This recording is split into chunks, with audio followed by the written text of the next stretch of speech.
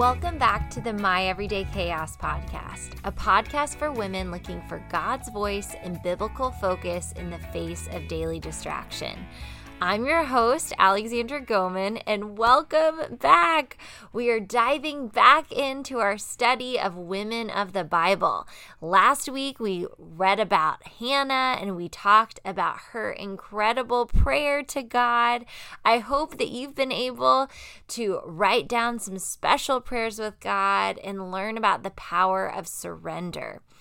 This week, we're going to be studying out Mary, mother of Jesus. And I'm so excited to be in the New Testament and to be looking at this incredible woman because she's amazing. And also, she's a teenager, which I just think is incredible to imagine this 14, maybe 16-year-old woman and the incredible example that she is to us today of faith, of trust, and of so much more.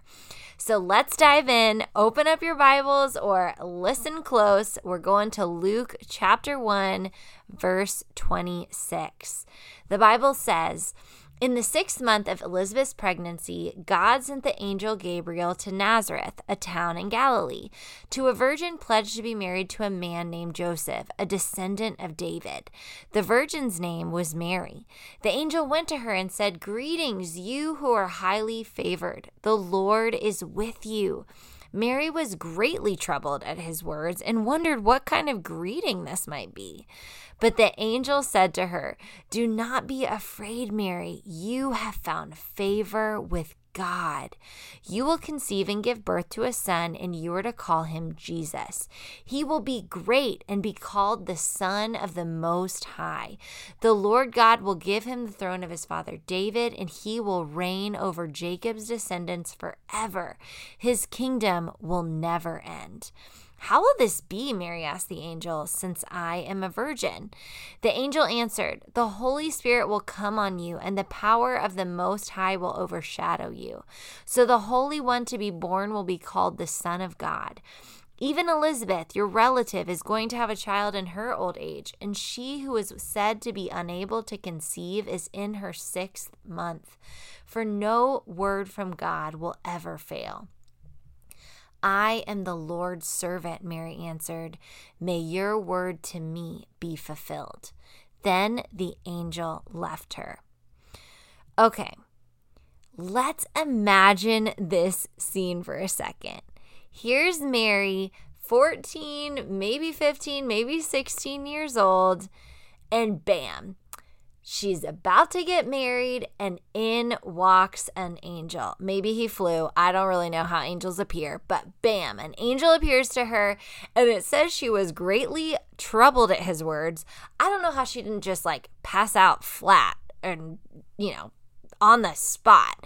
But instead, she listens, and she ends up having this incredible reaction to an angel completely turning her world upside down.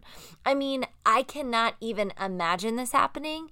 And Mary's response kind of blows me away. She's like, okay, yeah, ask some questions, definitely curious, but ultimately totally trusting, totally faithful, totally surrendered. No wonder God chose this young woman. She is amazing. Her reaction is incredible to God appearing to her. There's so much that we can learn about Mary here. I love how Mary's story comes right after Zechariah also having an angel appear to him. Zechariah, very different situation than Mary. Zechariah was an older man. His wife Elizabeth, they had been trying to conceive for years. Everyone thought that Elizabeth was barren. And the angel appears to Zechariah and is like, "Hey, your wife's going to have a baby." And he's like, "What are you talking about?" And he asks a question too. And I love how both Mary and Zechariah ask questions. Yet, God feels very differently about their two questions. Mary asks, "How will this be, since I am a virgin?" Zechariah, on the other hand, says, "How can I be sure of this?" Did you catch that? Skepticism. Fear. There's a very different way that these two people asked questions. I think that we can learn a lot from Mary's youthfulness here. So many times our generation, youthful generations, I would not consider myself a youth anymore, quite the same way I used to be. But youthful generations can be looked down on, right? As being naive, as being risky, as being, kind of just critical of the older generation. And yet here we see God really pointing to this young woman as a beacon of trust and of faith. Her youthfulness actually, I think, helped her to be faithful in this scenario. She had yet to experience some of the disappointments that Zechariah and Elizabeth had likely experienced. Sometimes I think the older that we get, the more wise that we can get, almost in a negative way. Sometimes we can even get too spiritual in the sense that we can get more suspicious, we can get scared, we start to know better because we've seen disappointment, we've seen hurt, we've seen things not go the way that we wanted them to go, spiritually or in our own lives. Sometimes age can make us stop dreaming, can make us stop trusting and stop being as faithful as we used to be. But instead, we see here that Mary dared to trust God.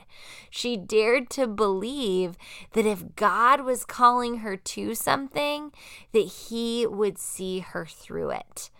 I love looking at my two daughters, Georgia and Rosie. Rosie is older than Georgia by about 2 years, and Rosie loves to be a big sister. She loves to tell Georgia what to do. She loves to teach Georgia things.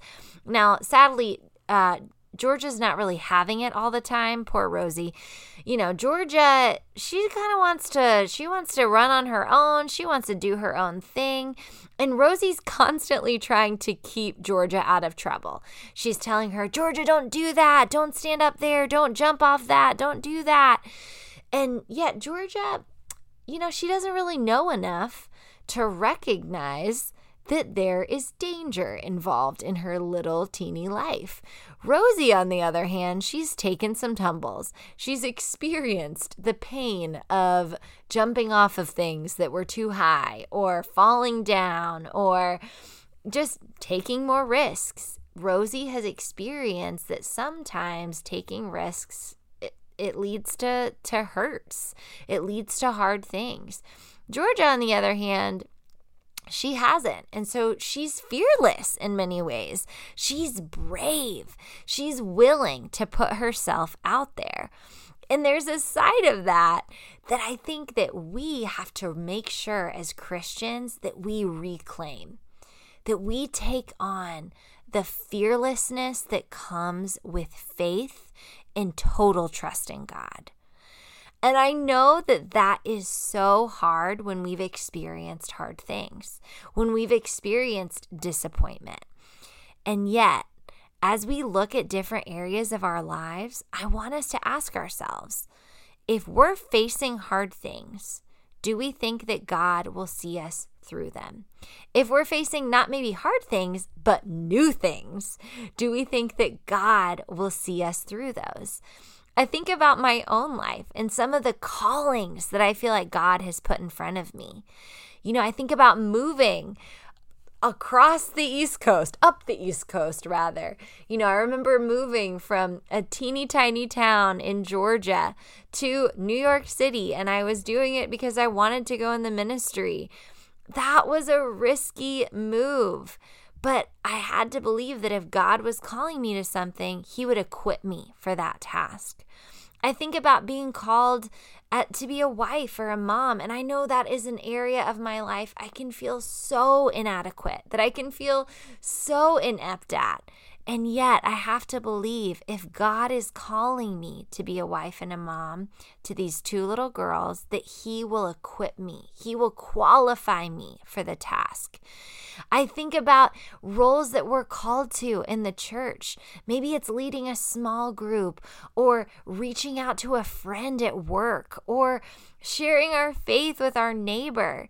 Again, when God calls us to deeper levels of discipleship, we have to trust that he will equip us to the task.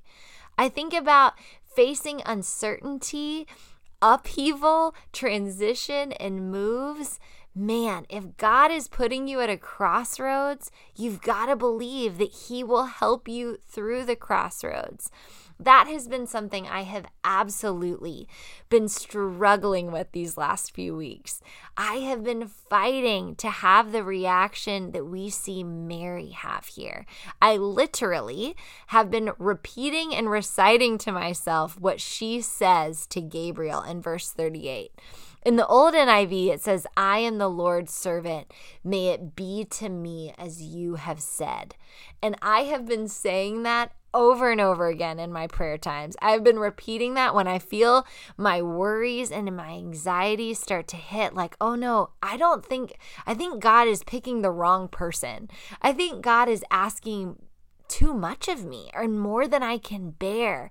I keep reciting to myself, "I am the Lord's servant. May it be to me as you have said." Because if God's going to call me to something, I have to believe that he will see me through. As you think about your life, I want you to ask yourself, in the past, what has God called you to? And how have you seen him in the past see you through things? How has he been there with you? Maybe he hasn't taken challenges away, but maybe he has been present with you, refining you and shaping you, and always there with you. Maybe the unexpected twists and turns that your life has had has actually led to blessings that you couldn't have previously imagined. I want you to ask yourself, in the past, what has God called you to, and how has he seen you through those things? And then as you look at the new challenges that you're in right now, or the new roles that you're being called to live in, okay, God, if you're calling me to it, you're going to see me through it. I love in Isaiah chapter 41, there's a scripture where God calls himself our helper. In Isaiah 41 verse 13, the Bible says, "I am the Lord your God, who takes hold of your right hand and says to you, 'Don't fear, I will help you. Do not be afraid, you worm Jacob. Little Israel, do not fear, for I myself will help you,' declares the Lord, your Redeemer, the Holy One of Israel." God wants to help us. He's not putting us in situations to torture us. He didn't put Mary in a situation to freak her out and to break her down.